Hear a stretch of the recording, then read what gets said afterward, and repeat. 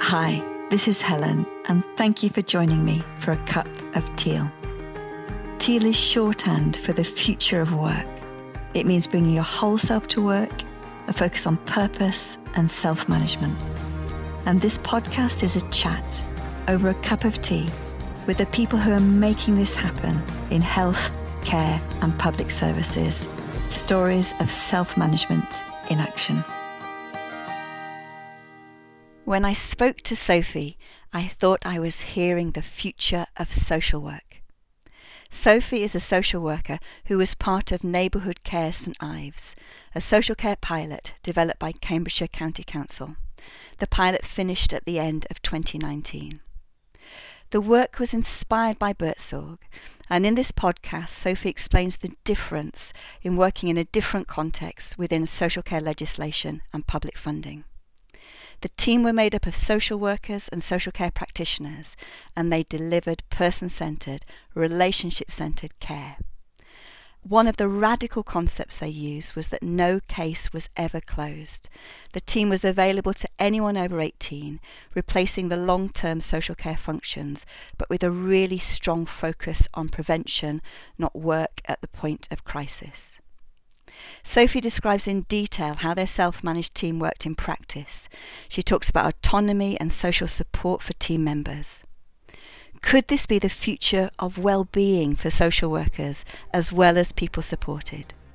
So I hope you have a cup of tea ready to listen to what the future of social work could be like in my conversation with Sophie. So I work for Neighbourhood Cares St Ives, who are a pilot working within Cambridgeshire County Council. We were lucky enough that Cambridgeshire County Council decided to invest some money in doing things a little bit differently in terms of social care.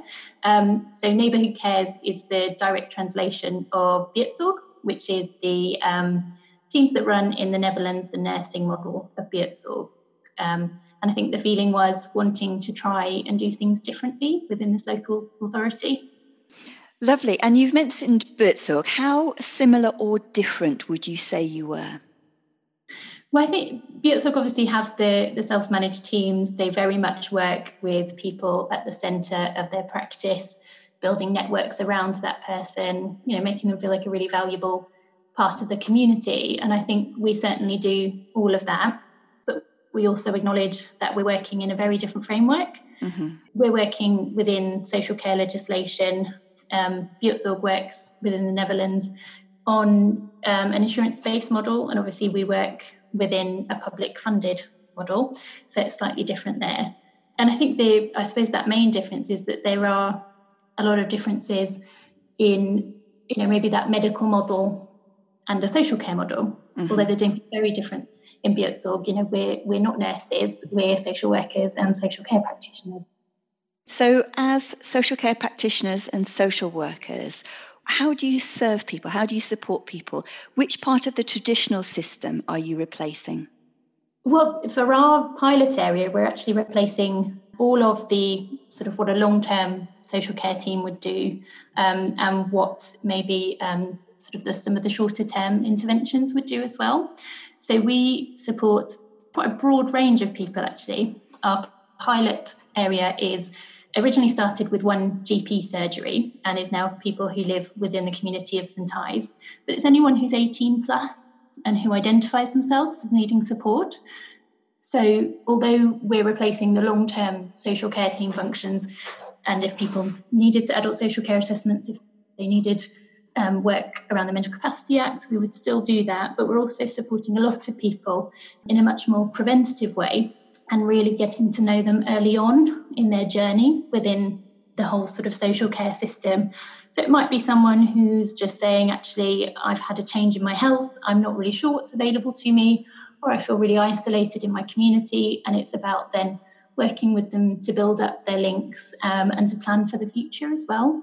And I think we're really conscious that preventative work is so important, and that we get to know people in that early stage and build a relationship with them. And I think that has been incredibly beneficial in the outcomes that we've been able to achieve, because we're not just getting to know people at the point of crisis or when their lives have changed, so much that actually looking to make future plans and to work in that preventative way is incredibly difficult sometimes at that point.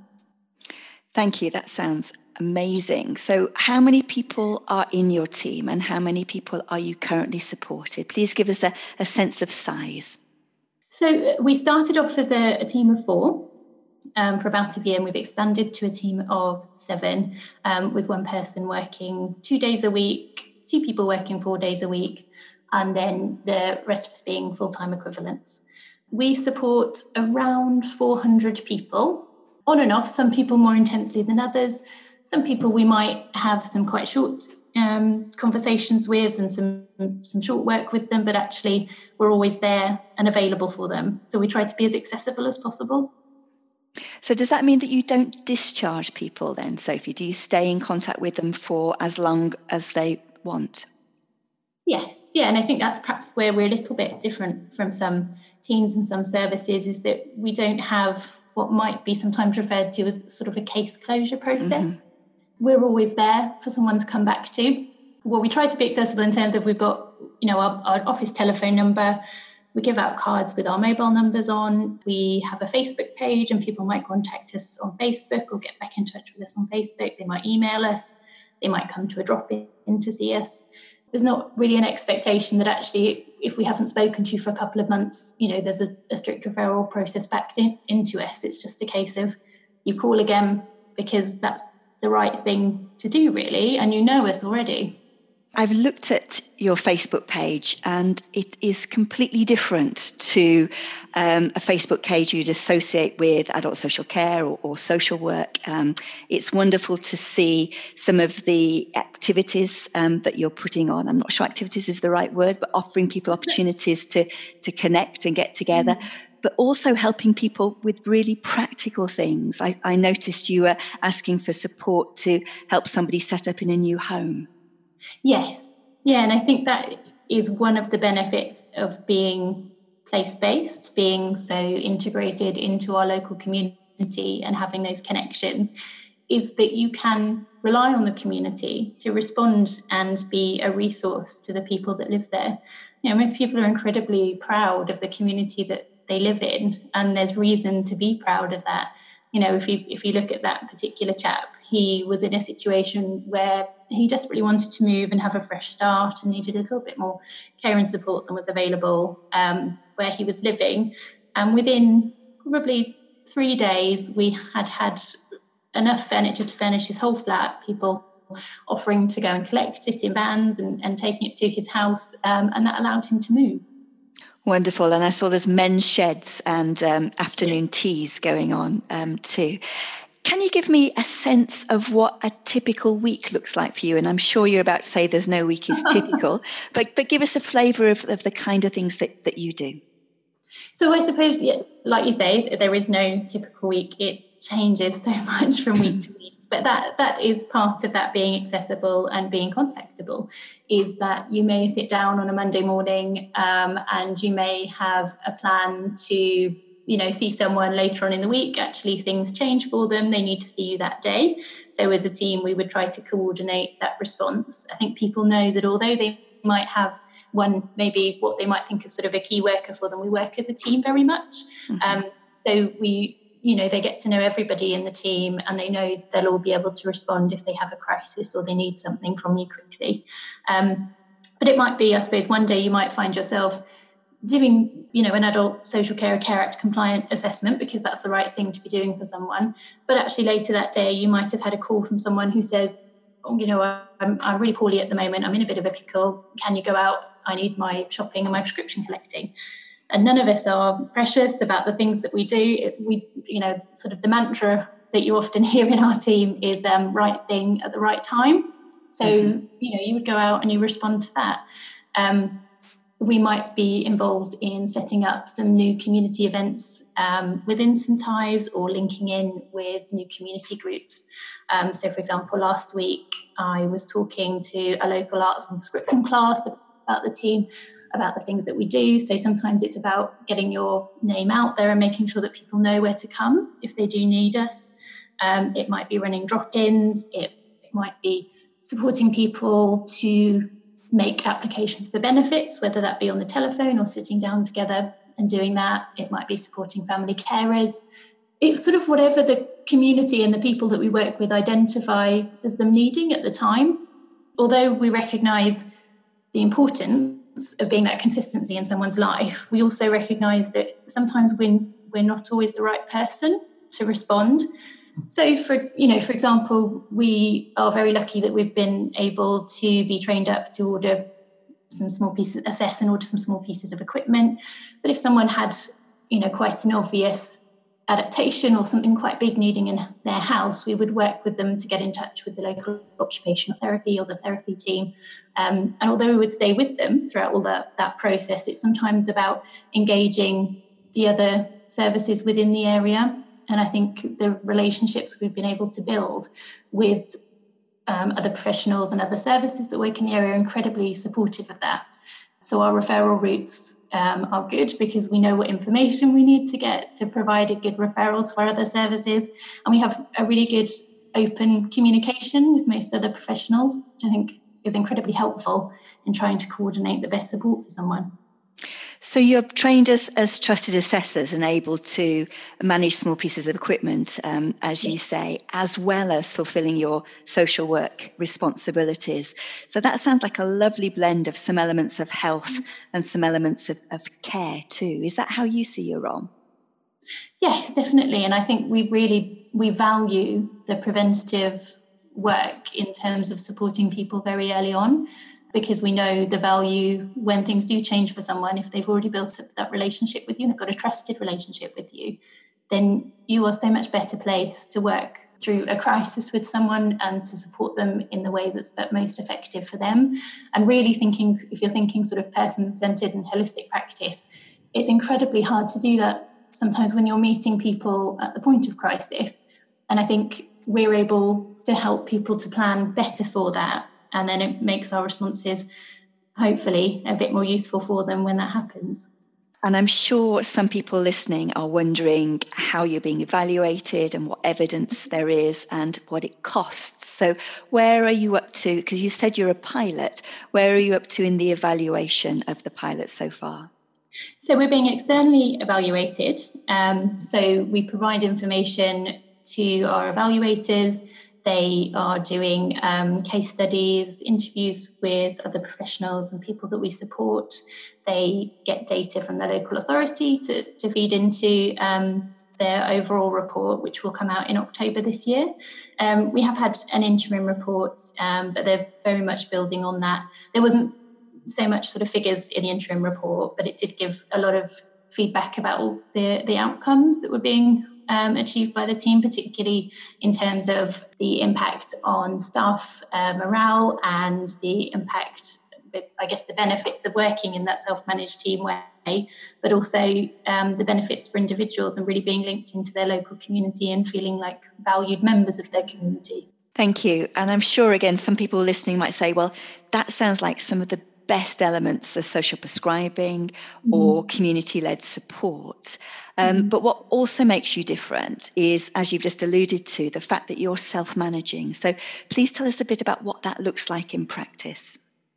We started off as 4 members of the team, all employed in the same job role.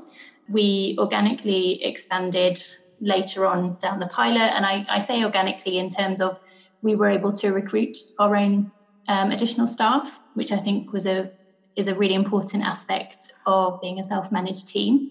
They're not just looking for the skills that are right for the team, but actually looking for people who have the right values and are committed to working in the way that we want to work. For us, it's very much about equal say as well. So there are 3 different levels of employment within the team, but the differences in those are mostly about being able to sign off budgets in terms of social care budgets, for example, and whether you would hold a caseload or not. Certainly, there's an equal say within the team, and that is the feedback that all of the team members will often talk about, the fact that when we make decisions, they are very much as a team, and that will be in practice as well, so for the individuals that we support, but that's also for how the team works. It's also about how we spend any team budget.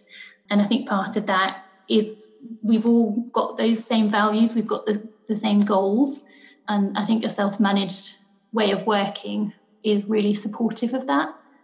And I think certainly, in terms of, for myself, getting into social work, you don't become a social worker to fill out paperwork and to sort of blindly follow processes. You want a certain level of autonomy because you want to be able to put your skills and your training into practice. And I think there's certainly a feeling that we can do that and that we're best placed to make decisions in terms of funding and the way that budgets are used for individuals because we know them best. Mm-hmm. And we've been able to build up a really good picture with them about the outcomes that they want to achieve. So there's a really good fit from what you're saying between how social workers want to work and self-management. And often in self-management, and I know in Buurtzorg's experience, that some of the roles that are done by a manager are devolved to the team. How does that work for your team? Are there specific roles? Yes. So we have specific roles. And again, that's about, I think, being accountable and about knowing who's going to be doing what. That's really helpful for the team to be able to know that actually my colleague's got that in hand, so I can step back away from that. For example, there's one of us that leads on community development. I lead on sort of quality assurance, and I lead on maybe some things that are more legislatively based in social work and the legislation there. We have someone who will link in with the rehabilitation and reablement services. So we've tried to sort of set them all based on the skills and the things that people feel they either have a real interest in or feel that they could do a really good job of. Mm-hmm. Brilliant. So if I was a fly on the wall in one of your meetings, what would I see? What's your meeting structure like? Certainly sometimes people feedback in terms of self-management. There's might be maybe a misconception that you sort of make off-the-cuff decisions or whatever you feel like doing on the day. But actually, I think it makes us incredibly disciplined. And the team meetings, because we are very conscious that we've got a short amount of time, there are certain things that we desperately want to achieve. So we'll sort of set roles within the team meeting. We will put proposals forward about certain things that we want to either have a decision about or we need to discuss information that we need to disseminate as the team. Someone will be keeping a check of the time so that you don't go over. So if I put a proposal forward and I said, it's only going to take 5 minutes, then I've got 5 minutes to put that proposal forward to the team. And then you make a decision whether actually, you take that forward to another meeting if it's going to take longer, or you allocate more time, knowing that actually you might have to take something off that said agenda. But you make the agenda at the beginning of the meetings, which is really helpful for you to keep on track. And I think having ownership of your proposal, it's normally something that you feel quite strongly about in terms of the team making a decision.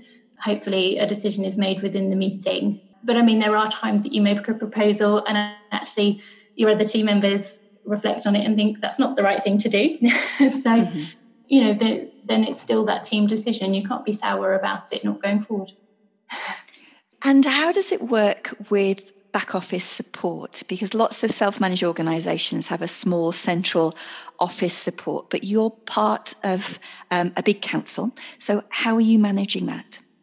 So our back office support is often within the county council structure, and we made that decision because actually, that left us with our space and time to focus on practice and outcomes that we wanted to achieve as a team. So things like our human resources, getting our mileage paid and things like that are all sat within the county council, which is probably quite different from most long-term social care teams. We do have a Neighbourhood Cares Level 1 post. Within that post, that person may do some administrative type tasks, but a lot of that job is community focused. Mm-hmm. So it's not by any means a traditional back office support, someone, who will be doing your annual leave calculations. So although the Level 1 post is there for some support in that area, we, as a self-managed team, we're making the decisions about our cover for certain days, about, if members of the team are off unwell, making sure that we have enough cover within the team if someone's off on annual leave. And I think that helps to reduce that sort of back office that's needed. And are there things that the council still needs to agree or somebody else needs to sign off for the team? So some, for example, like residential and nursing care placements are signed off within a traditional panel format. But then because the pilot is, at the moment, we only work with people who are living in the community. So I suppose that budget then, when that person, if they were to move out of the community and move into a residential or nursing home, they would be living outside of our pilot area. So I guess it's our job, I guess, to make sure that we've put the right evidence together to say that is the right decision for that person. And do you hold any budgets yourself as a team? We do. We hold the budget for our community-based care and support. So any services that would be commissioned after a Care Act, adult social care assessment, so a Care Act compliant assessment. So would that be, for example, being able to offer somebody a direct payment or an individual service fund or a personal budget? Is that what you mean? Yes, so services that would be commissioned after a Care Act compliant assessment and someone meets that two-step Care Act procedure in terms of having eligible care and support needs. So domiciliary care and support, direct payments, maybe support to attend things like day centres in the community. And what about the support to the team? So again, a lot of self-managed teams will have a coach or some other support. Do you have a coach to the team? We do. So we have the Neighbourhood Cares Manager post is our coach, but also our heat shield. Mm-hmm. So it's, I guess the idea is to enable us to be able to focus on our day-to-day running of the team and the support that we provide to individuals and working alongside individuals and other professionals. So that's some of that sort of maybe more strategic working. I imagine, it's a hard job for Louise, our heat shield, and our coach to do both. Tell me a bit about that. What have been some of the challenges of essentially embedding a self-managing team, as part of a council? Well, I think because we're doing something very different and we've been enabled to do something very different, there will be people who are not as on board with that or are not as comfortable with that change. And I guess that's our job then to really show the outcomes that we're able to achieve by working this way, and really show not just the outcomes, I guess, for individuals that we work with, but for staff as well. And I think we've all found it beneficial to be given the freedom to be flexible in our responses to people, to be able to make decisions that we think are right for our community in terms of the way that we work. And some people would assume that if you're taking a role that includes covering for each other over sickness or holidays, and because that's traditionally a job of a manager, that the role must be more stressful. What would you say to that? I suppose I can speak mostly for myself in terms of that. It doesn't feel stressful in that sense. I think if you have respect for your colleagues and you are all committed to working in that way, the stress is not so much in terms of, oh my gosh, we have to get this covered, because we're all really committed to the team and working in this way. It's just much more of an open dialogue. It's a case of, I thought I was going to be able to do this today. I really can't. You're my colleagues. How can we look to resolve this, really? And I think being in that self-management structure and maybe taking away that hierarchical aspect of a team helps with that open communication in that way. There's not, I suppose if you thought about it, it was your manager saying, actually, you've got to work on Tuesday because we don't have anyone else to do that. There's very different when you're all sat together sort of saying, actually, this is, we need some cover on Tuesday. How do we think that we move forward? And it's a team decision there. It's not, maybe there's not that feeling of it's one person's decision. It's very much a team decision. And this will feel like a really, really huge shift for some people listening, what training and support did you get around self-management? Because that's a very different way of working. Yes, yeah. So we had some support from Buurtzorg UK, but also some of it was figuring it out ourselves in terms of how we were going to work most effectively, because I can imagine that for different teams, there are perhaps different dynamics within the relationships. And I think in terms of you being with your colleagues, actually, we often say you don't all have to be best friends, but you have to very much respect each other. And that's a key part of that. So the County Council were able to give us some support from Buurtzorg UK and Ireland, but a lot of it was also our own research. Brilliant, thank you. This is so exciting. What happens next though, Sophie? What if they say the pilot's been so successful, we want to double the size of it and go to 800 people being served and supported by you? What would happen then? Well, we don't know next steps yet, unfortunately. So we have our evaluation coming out in October. So we're hoping that some decisions will be made by October. And how big do you think your own team could get? Because I know with Buurtzorg there's a limit of 12. Do you see your team getting bigger and bigger if the evaluation is very positive and there's funding available? Or do you think there's a natural size limit? I think there is a natural size limit. Obviously that will be comparable to maybe the number of individuals and the size of the community that you support. Mm-hmm. But there is the feeling also that actually you can maybe be too big. And maybe the challenges that would bring in terms of self-management. It's almost important to not be too big, and that it probably works better on a slightly smaller size. I think certainly in terms of enabling that equal voice into the team, that would potentially be quite hard if you were a very large team, and it's probably a very different dynamic. Mm-hmm, mm-hmm. Completely. And what advice would you give to other people who are interested in following in your footsteps? I'm really interested that it sounds like you got a balance of getting some advice and support and researching what other teams are doing and developing your own way of doing it. So are there things that you wish you'd known early on, or what would your recommendations be to others? One of the biggest things is I suppose that importance of sometimes maybe pushing back and challenging the way that things are done as is. That's a really big part of it. And that can feel quite uncomfortable when you first start. And certainly when you already have links with an organisation as well, it can feel uncomfortable to sort of say, actually, no, we don't think that's the right way to do this. We think that we need to be doing that like this. We've got better at that as time has gone on. And I think that's one of the really important ones. Don't be afraid to actually say this is the right thing to do.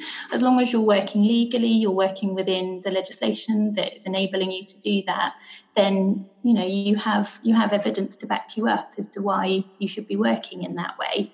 I think the other thing is maybe for us, I think it was very important to be able to grow our team organically, be able to recruit our own staff, because I suppose you could find, the most wonderfully skilled people in the world, but they may not be a fit for your team, or they may be skills that you've already got in the team. So I think it's quite important for teams to be able to recruit staff themselves, because then that really helps to build the dynamic of the team. It helps to really round out the skills in the team. That's been something that's been really important to us. There's lots of the people who work within the team have all sorts of different backgrounds, and that has been incredibly helpful in us all learning. So one of the other things maybe is thinking about peer learning and the importance of that. So we hold regular reflective practice sessions, and we will lead on that depending on what we think we need at the time. The person with the most knowledge will lead on that. And I think that peer learning and training is another really important one. Not only does it help you to really understand, but actually it's also really important because, you're all helping each other to grow as practitioners. And when somebody new joins your team, how do you enable them to learn about the culture and what self-management looks and feels like, and how they can play a role in that?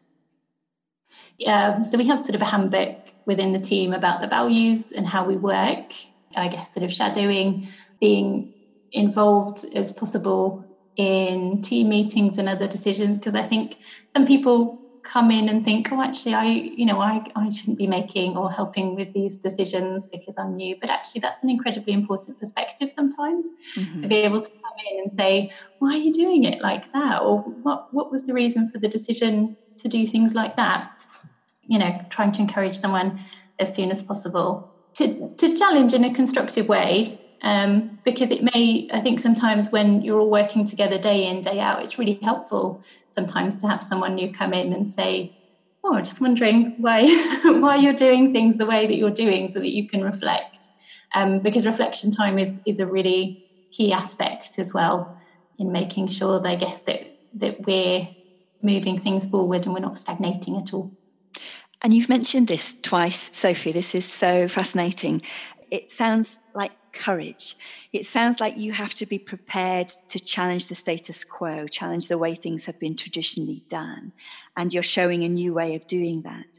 But also recruiting people for values that says we expect you to challenge us and to challenge each other, and to keep reflecting on what we're doing and how we're working together. And that sounds quite incredible. That doesn't sound like a typical team that you see every day. Well, I think that we're all incredibly passionate about the work that we do. And we're incredibly passionate about, as I said earlier, doing the right thing at the right time, being really compassionate professionals, and really helping people to build the networks that they need around them to be able to really be resilient, to feel like they're valued in their community, and to get the best outcomes for people as well. And I think that's part of that, maybe success in achieving those outcomes with people, is that we're all really committed to that. That recruitment process is incredibly important in finding people who do have that same mindset. And I can, it's maybe not the same if someone is recruited, you didn't have anything to do with that recruitment process, and then you start working with them. Whereas in this team and within the pilots, we've been really lucky to be able to recruit people who have the skills needed in the team, but also have the right attitude. Absolutely. To work in a self-managing team, you need both the compassion and skills that you've described, but also an aptitude to, a desire and an aptitude to want to work in a self-managed way and be prepared to have different relationships with your colleagues than you do just being managed in a traditional way.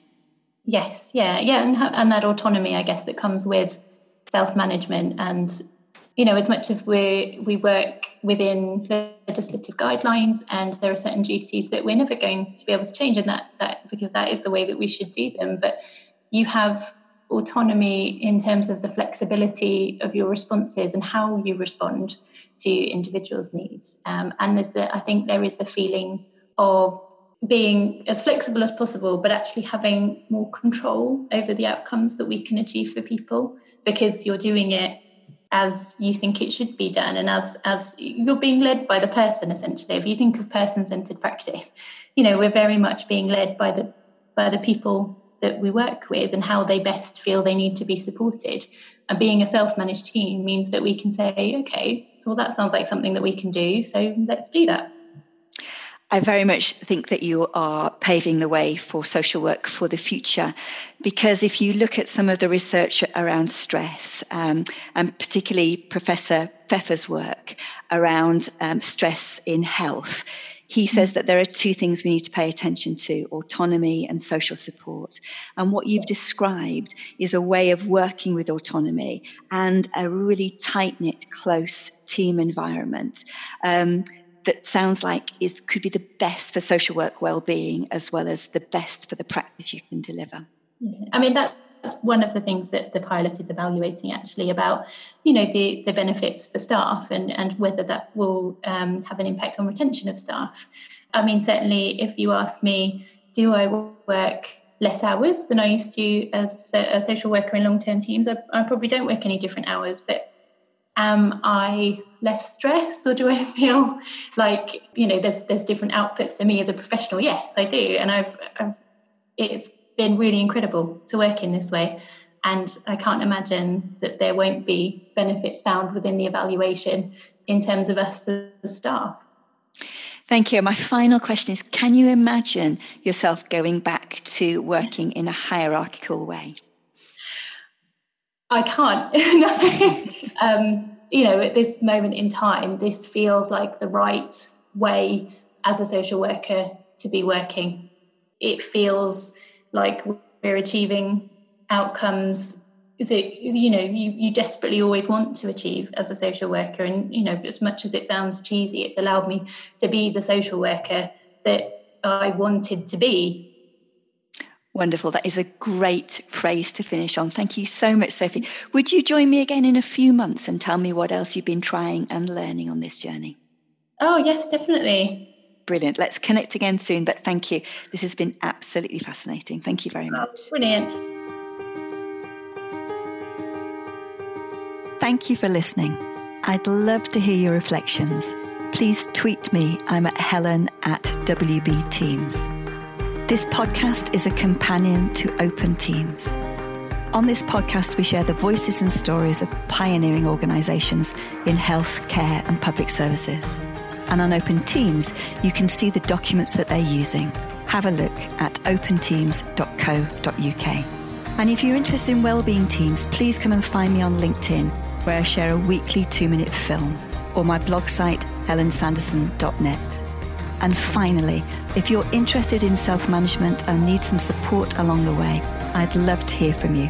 I'm at helen@wellbeingteams.org. Thank you.